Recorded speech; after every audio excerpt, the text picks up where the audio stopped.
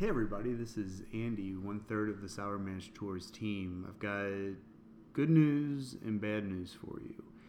The bad news is we don't have a full podcast to release today. We had every intention of recording. Time got away from us. Dylan had to go to the basketball game. Danielle had to go to dinner. And they just left me alone here with this microphone. The good news is we do have some brand new content to share. We understand that we have dozens of avid listeners and you demand new content, and who are we to let you down? So we've referenced this on some past episodes, but I do have a recording that I made over the summer with my good friend Quincy Kendall. He was in town with his girlfriend Kelly for Forecastle, and in the midst of a whirlwind weekend, we decided to get out the mic and record the results of a very intense bourbon experiment that we did. And I'll leave it at that for now. The rest will be explained by the audio that follows. Just know that it was fairly heavily edited. There were several stretches of 15 to 30 seconds where no one was talking and we were just making drinking noises and sitting there contemplating while we were tasting. So I spared you those periods of time on the recording by cutting them out, but the rest is raw and just how it happened. We reveal the results of this experiment and you'll see how it went. But without further ado, I will bring you the lost and or bonus Sour Mash podcast. Enjoy.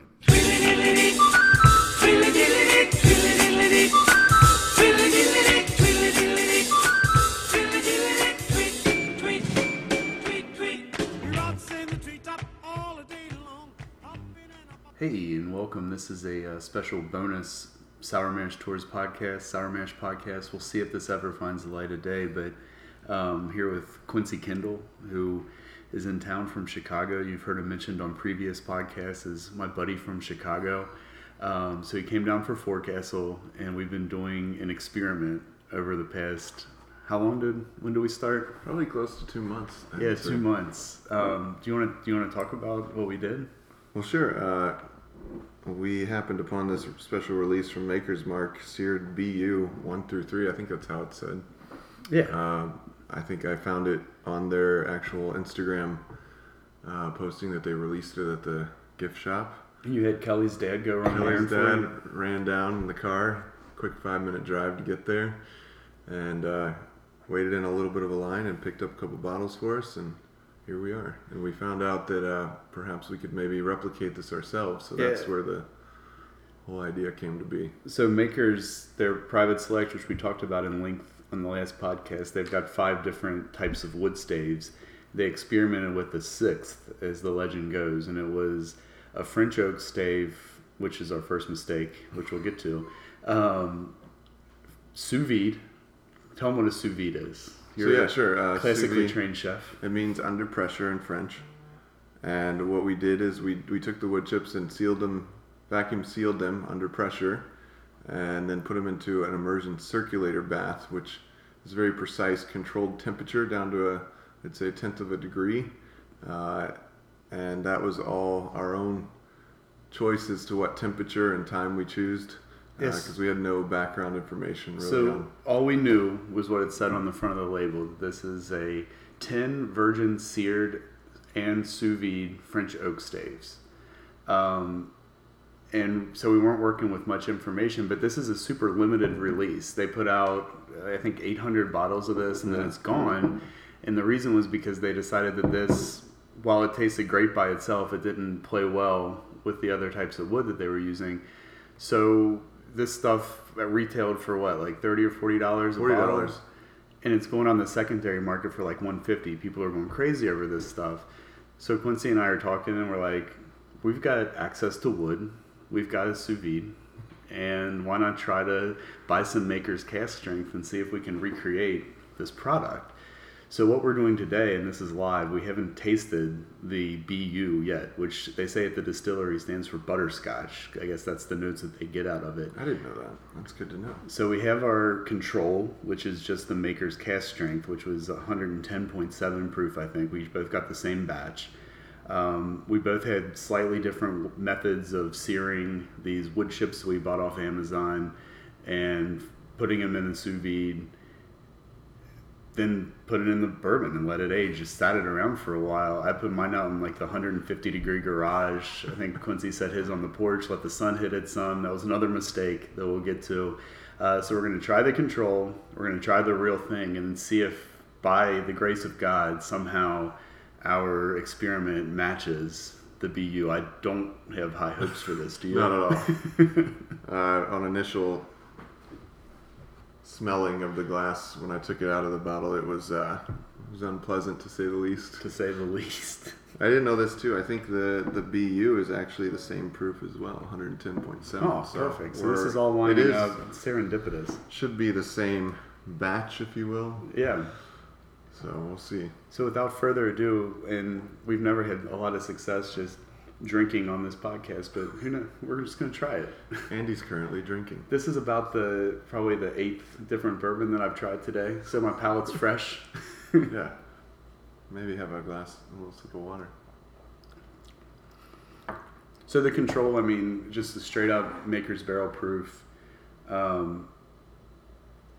definitely just has that Maker's profile that we all know and love. The wheated, very soft. I get a lot of cocoa with that. I don't have a lot else to say. What do you pick up from that control? I mean, it's always been something everyone's wanted, is a barrel-proof Maker's Mark, and it just amplifies all those traditional Maker's Mark notes, I think, to for sure a person that drinks a lot of bourbons level. Yeah. What they want. Absolutely. So Makers, for a long time, they were kind of just behind the 8 ball a little bit. We had this bourbon craze. All these other distilleries are putting out limited releases, special editions, and Makers just made Makers, and it was by design. They strive for consistency. So kind of the onset of this whole stave finishing idea was the Makers 46 that they've released.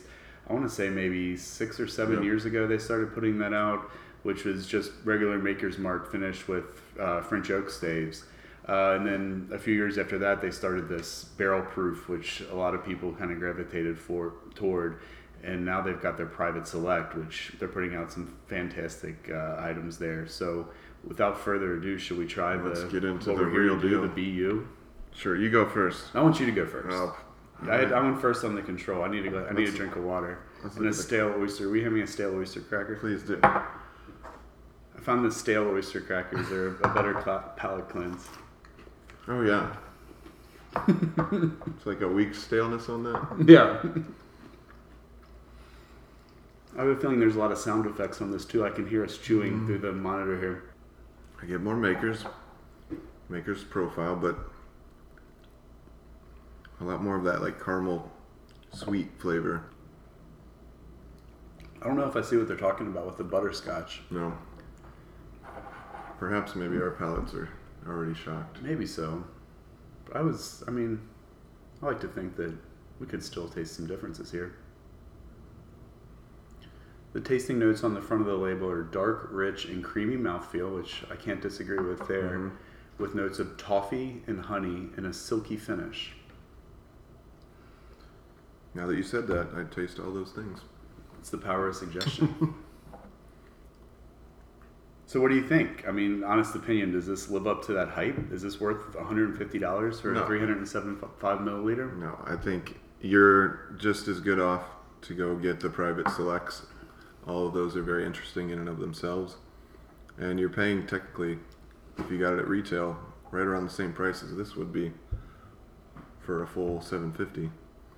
Like nosing those two next to each other, It's pretty similar. pretty similar, but I feel like the edges are a lot softer on the BU. The mouth. I think feel. I would say it's for sure an improvement on the control, but I can't say that it's that big of an improvement, you know? And then Yeah, we'll see. We'll see how our experiments fare here. yeah, I thought it would be like totally something crazy different. Have you had the 46 recently? No. I always remember that being the same as the Maker's Mark as well, but just like an extra level of finesse to it. Well, I'll take that back. I did have some 46 at the distillery when we did our Private Select, because that's one of the options for the finishing stave. Right. So that was barrel proof 46, which I never had Never had. before, and it wasn't. We weren't compelled to put any of the 46 staves into our selection. They told us at the distillery that the 46 staves could help kind of marry flavors together, but it wasn't one that we were rushing to get a bunch of in the mix. So I probably should have taken more detailed notes as I was doing this. I kind of just winged it a little bit. Cooked the wood chips? Yeah. I think I forgot what temperature I even used. I could probably go back through our text messages and figure it out. I'm pretty sure we both decided to change our temperature over the course of the cooking as well. So we're nervous, and time and temperature were both variables here. And even when I went to the distillery, I kind of asked some questions. I didn't want to quite tell them what I was doing, but they claim that they don't know. And even with their other staves, they get them from Independent Stave, and they claim that they don't know the specifics of how these things are finished. They're all seasoned wood, so that's our first mistake. We used just wood chips we bought off Amazon. Seasoning means apparently just setting it out in the sun and letting it naturally dry, and you get some funkiness. Well, who's to know? Maybe those were seasoned by the company we purchased. Maybe them so. We don't know that for sure. So I took a blowtorch to these for a fairly short period of time. I think yours might have been a little heavier. Yeah, mine caught fire and had to put the fire out. So they got a little more char, I would say. Yeah, mine caught a little fire, but not too bad. And then I vacuum sealed them and put them in the sous vide. And I think I had it on maybe one. I think you were at 150 is what you told me, or 160. I think 150 or 160 for 6 or 7 hours. And then I heard that, so I went a little higher with mine. I think I went up to 180. 180 for how long? It was probably 6 hours or so. Yeah. So then after that, I took them out of the vacuum seal. I didn't know what kind of vessel to use, so I have a French press over here. So I filled the French press up with Maker's Barrel Strength, dumped the wood chips into it, and wrapped it with parafilm wax and let it sit for about 4 weeks. So at one point during that 4-week stretch, I decided it would be good to move the French press out into my garage, which I swear gets up to about 110 degrees during the middle of the day. But when I went to Makers, I found out that when they finish these, they finish them in a 50-degree cellar. In the cellar, it says it on the label, finishing location, the cellar. Right. So I really should have kept it in the fridge. And the reason they do that is because they don't want too much penetration into the wood. They just want that surface to impart flavor on it. So that was another big mistake that we made, I think. And I think that's what made the nose really hard to handle for me when I first opened it. Is that heat just really brought out the wood char. But I think that putting the flame directly on there brought out some burnt characteristics. Sure. We've both tasted these a couple of times throughout the experiment, so we know about what's coming, but I haven't had it in a couple of weeks. Same here. So I put mine outside for maybe like 4 days when it was really hot in Chicago. It was in the upper 90s. And mine was in an old Buffalo Trace half-gallon bottle, and I used a wine vacuum stopper, so I removed all the air out of mine. Nice. But upon nosing it, I think we both got very similar results. See, I'd be curious to see how our two compare. I actually like the nose on this. I get a little bit of that burnt in there that I think comes from the char on the wood, and to be honest, smelling it next to this BU, maybe it's because I got a little bit of a buzz. It's not too dissimilar. I mean, first things first. Let's just say, like, next to the control, what we did definitely changed the bourbon. I mean, it's not like we just did this and it comes out tasting the same. Like putting these chips in there. Control is nice now. Yeah. I definitely get more of the like alcohol vapors on ours when I put my nose up to it. Yeah, I just tasted it for the first time, and it's. I don't think that we're going to rush this into market. All right, here I go.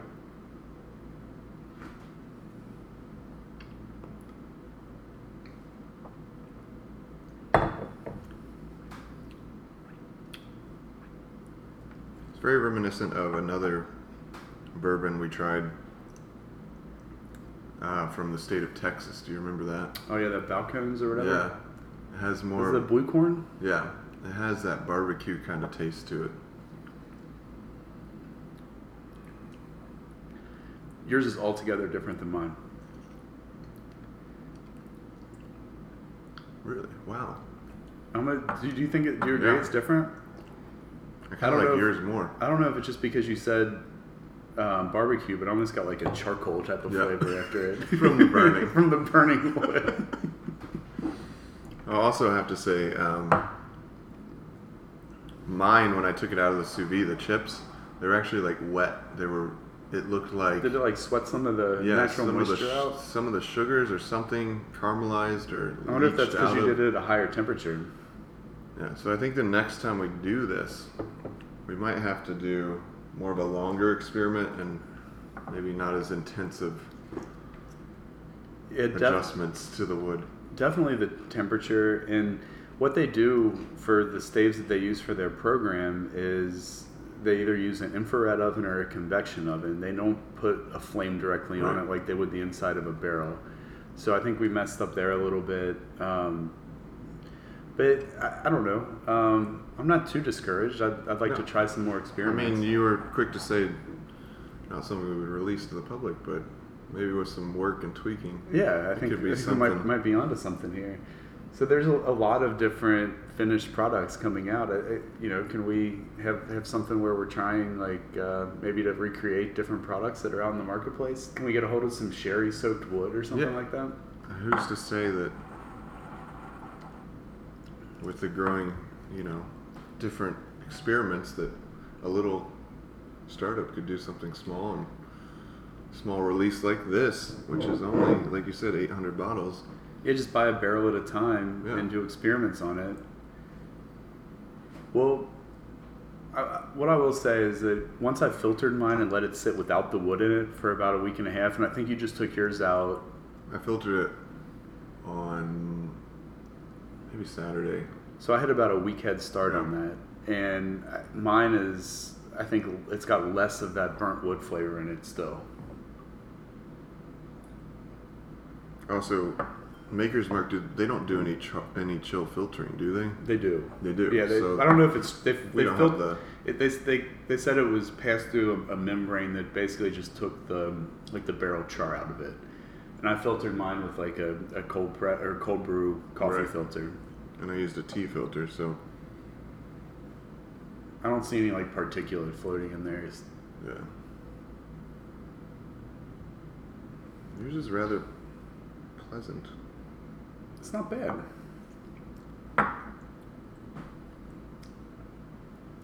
Definitely warmed you up a little more, though. So if we wanted to do this exact same one again, what would we do differently? I think first we have to select the proper kind of wood. We need to not buy off Amazon. Yeah, we need French oak, first of all. We got American oak. I think we'd need to go through a reputable supplier. Do you know the difference between French oak and American oak at its core? Is it just a different environment it's grown in, so the wood grain is probably a little tighter in France? They talked about this at the barrel pick. In French oak, it's all regulated by the French government, how they grow these trees. And they grow them up really tall before they harvest them. And for whatever reason, the environment gets a lot tighter rings in the wood. So the bourbon can't get into it as much, right? Yeah, it's denser, I guess. But it also, I think, has a different flavor that it imparts. That's about as far as I can go into forestry. I don't want to get anyone in trouble, but someone I know gets some scraps from Independent Stave. Perhaps we could go to that person and get some pieces, chop them up ourselves. I didn't realize that Independent Stave did so much of that. I thought that they just made barrels and put them out there, and the Makers was preparing all this wood, but they've got a whole program where they're finishing wood and I guess selling it to wineries and distilleries. So before we kind of wrap this up, if you were to rank all of these, your experiment, my experiment, the actual BU that we're trying to replicate, and then the control. I was just going back to the control one more time.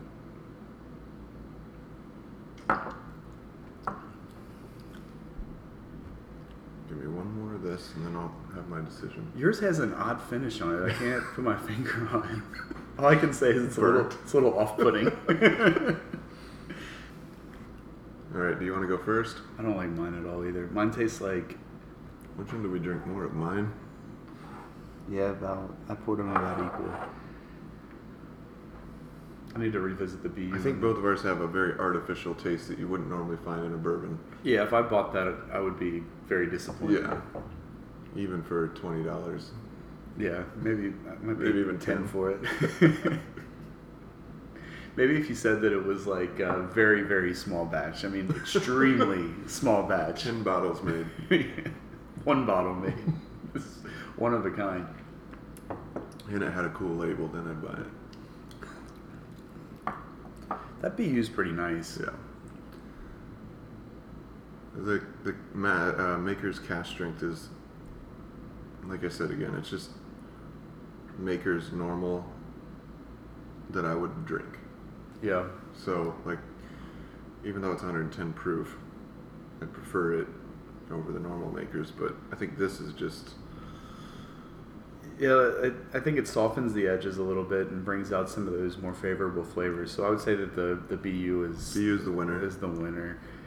And then we changed the cask strength with what we did with the wood chips, right. But I don't know that we necessarily improved the cask strength. I think that it's the first run, though. It's the first run. Absolutely. You can only learn from your mistakes.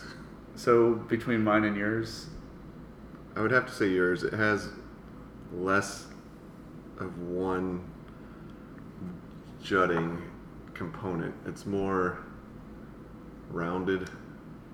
It's not very bizarre in the fact that there's just this burned wood barbecue taste to it. Unless you want that, like if you're having some ribs and. So have you ever had the High West Campfire? No. So High West Campfire it's a blend of a bourbon, a rye, and a scotch. So it's got like that scotch smokiness. Yeah. And it really does kind of taste like a campfire, but in a good way. Mm-hmm. I would say that mine tastes like a campfire, but in a bad way. It almost tastes like the very end of the fire, like when you put it out and you got the really harsh smoke blowing around. No offense to you, but I do get more of like a artificial. Oh, there's no offense taken here. No need to pull any punches. There's like that nail polish in yours and mine. It's just so much of that wood that maybe you can't find it in there. I agree. The finish on mine, I think, is better. Your finish is weird. It's like chewing on. Now we're starting to defend our own experiments. We should probably say as a disclaimer, so Quincy's girlfriend, Kelly, watched this whole thing unfold, and she was very concerned that somewhere during the process, we're going to poison ourselves by making our own bourbon here. So if we drink these and pass away, they're not at fault. Kelly had nothing to do with it. She only observed.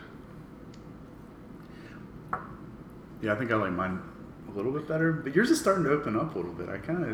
Maybe I'm just drinking more bourbon, and I would say maybe a tie. Let's give it a tie for last place. Yeah, I like that. Let's tie.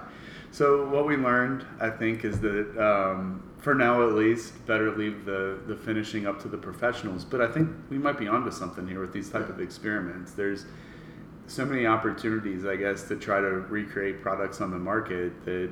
Like one thing that I've always kind of wanted to try, and I don't love this product, but it's certainly unique, is I think if you got one of those kind of mini barrels, put some rum in it for a little bit, right. And bought some Bullet Rye, put it in there, I think you could recreate Angel's Envy Rye pretty easily. Yeah. The cask strength. The cask or the rum finish. The rum finish rye, yeah. You could do the same thing with put some sherry in there, even do some. Here's the thing I was thinking, and I think you touched on this recently. Finished ryes are still bourbon. What if you were to take finished bourbons are still bourbon? Yeah, sorry. Yeah. Finished bourbons are still bourbon. I think I've had too many drinks. But what if you were to take an exotic wood, something that's still within the United States, but it's a different type of wood, and you finish it with something like that? That'd be fun. I would have to rely on you to tell me what is and what isn't poison. We'll have Kelly get out her Nature's Guidebook. Yeah, we need Kelly to make sure that we're not going to kill ourselves. So I would say that it was a fun experiment. I'm not going to call it successful because I don't think that we came anywhere close to what this BU tastes like. I mean, it's still in the same family, obviously, because it starts the same. But, what we came up with, it's wholly unique. I can say that. So let's give ourselves a B. A B. Yeah. And it didn't take much time out of our day to No, do it was fun. So, yeah. And now we have the rest of this Makers BU to enjoy here. Awesome. All right. So with that, we'll end this session and the secret episode may or may not find the light of day. Take it easy, everybody. Goodbye. Goodbye.